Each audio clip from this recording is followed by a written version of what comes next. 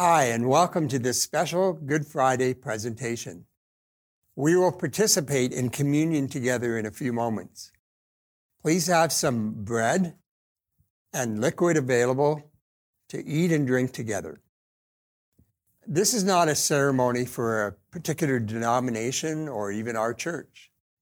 This is the table of Jesus. And if you are a believer, and you believe that Jesus died and rose for you, you are welcome to participate. Many people say to me, I don't feel worthy to participate in communion.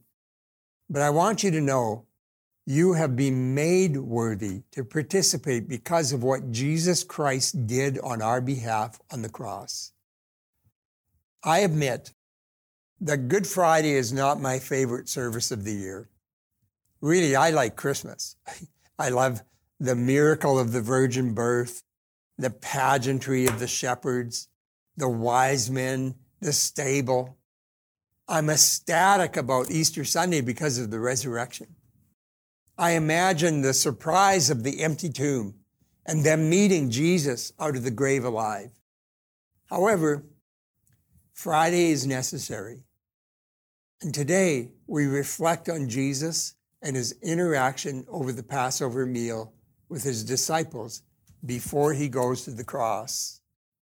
The room would have been electric with anticipation.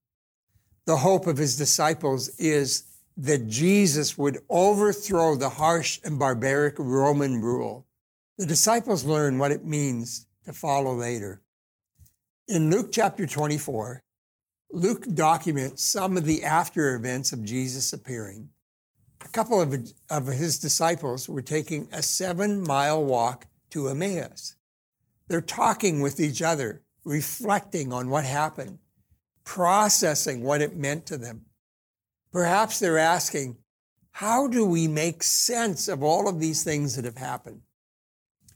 As they're walking, Jesus comes alongside them as they are reflecting. Somehow he hides his identity, but he converses with them, saying, like, how's it going, guys? And they look at him with two heads and say, where have you been that you don't know the events that have just taken place? And they describe Jesus to him as a prophet, powerful in word and deed before God and all the people.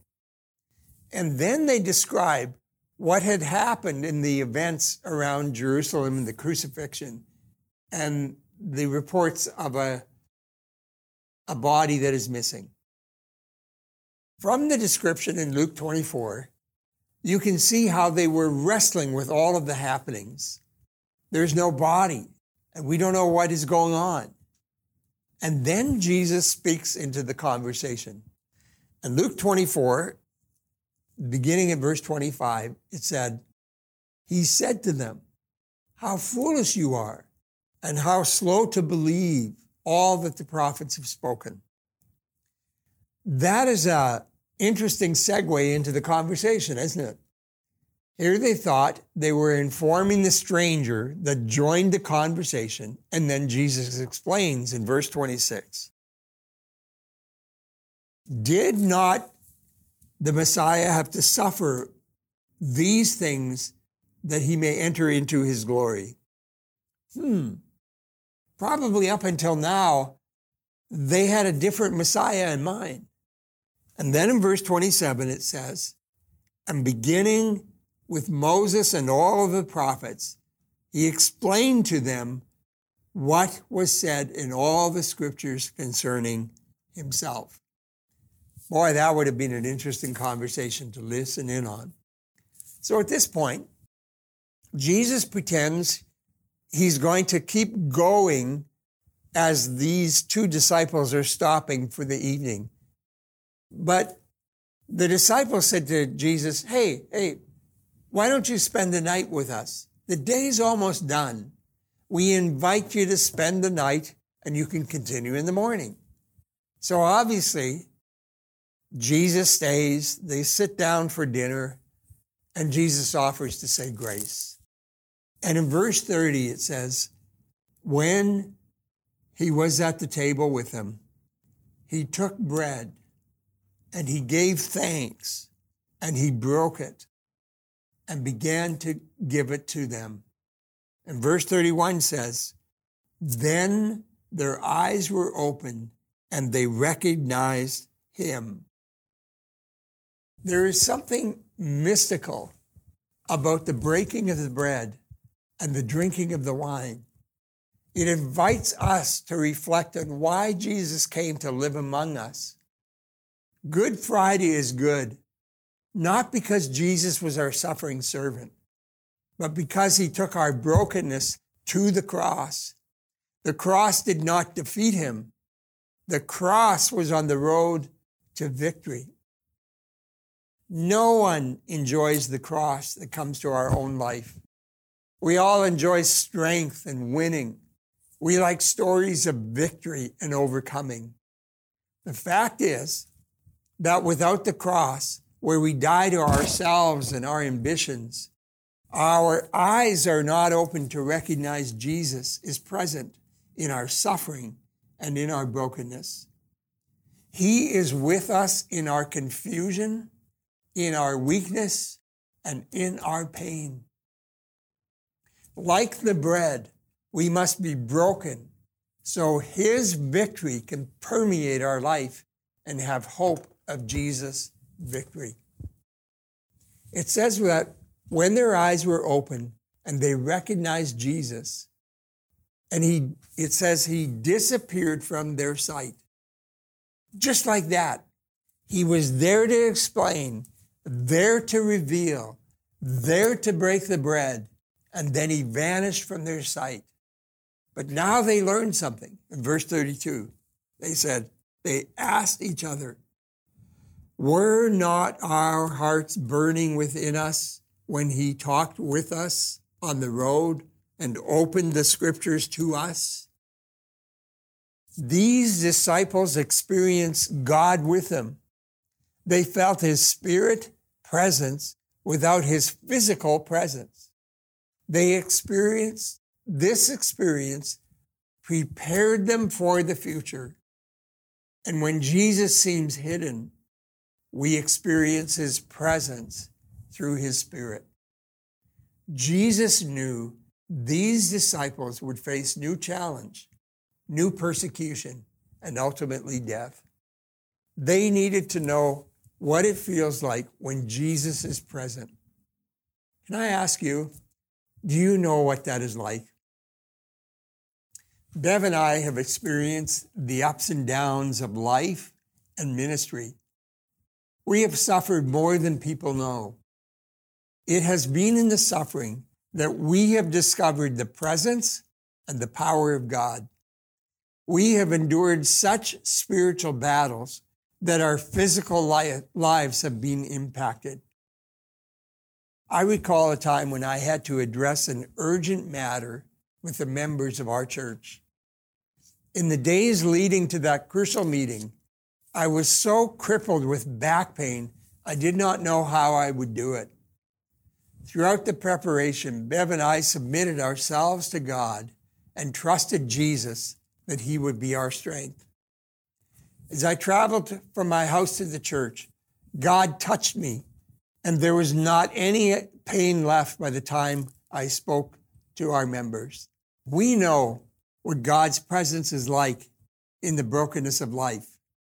And this is a necessary gift that every Jesus follower must experience. During COVID-19, when our world is turned upside down, it is an opportunity to open ourselves to the ministry of God's Holy Spirit, to have our hearts burn within us, and to know that God is present and he is guiding us. When the disciples encountered the presence of God, verse 33, it says, they got up and returned at once to Jerusalem, and there they found the 11 and those with them assembled together, and saying, it is true, the Lord has risen, and he has appeared to Simon. And then the two told what had happened on the way and how Jesus was recognized to them when he broke the bread. Friends, we're going to break the bread and drink the wine together in just a moment. But could I pray together with you before we have this communion moment? Father, I thank you. I thank you for what Jesus Christ has done for us on the cross. That he died, he was buried, and he rose again. But I thank you for the suffering that you did on our behalf so that we could know life. As we take the bread and consume the wine, would you allow your Holy Spirit to speak to us, and may we sense your presence. And like those two disciples, may our hearts burn with the fact that you are with us in this moment. We pray in Jesus' name, amen. After supper, where the disciples were with Jesus, having the Passover meal, this meal was to signify God's rescue out of Egypt. You recall that over the doorpost, they were to smear the blood of a lamb, and the death angel came and killed every firstborn in Egypt except for those who were under the protection of the blood. So Jesus and his disciples were experiencing and celebrating and remembering the Passover together. And it had a future significance that Jesus Christ would deliver us from our bondage and take us someday to be with him. So after supper, he took the bread and he broke it. And he said, "This is my body, broken for you. Eat the bread with me."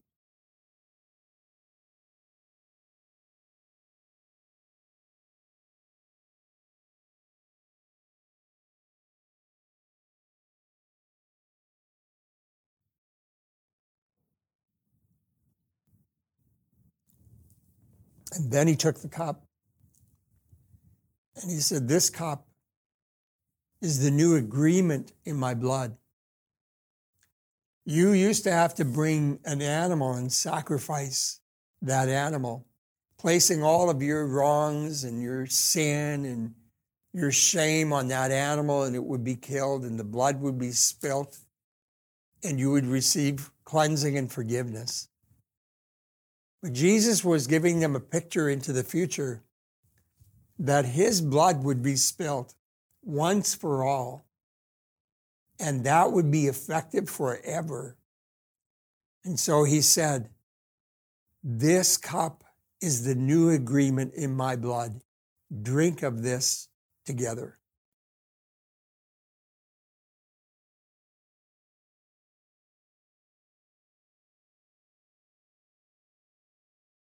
Let's pray. Father, thank you for your broken body and for the blood that you shed on our behalf so that we could know freedom and peace.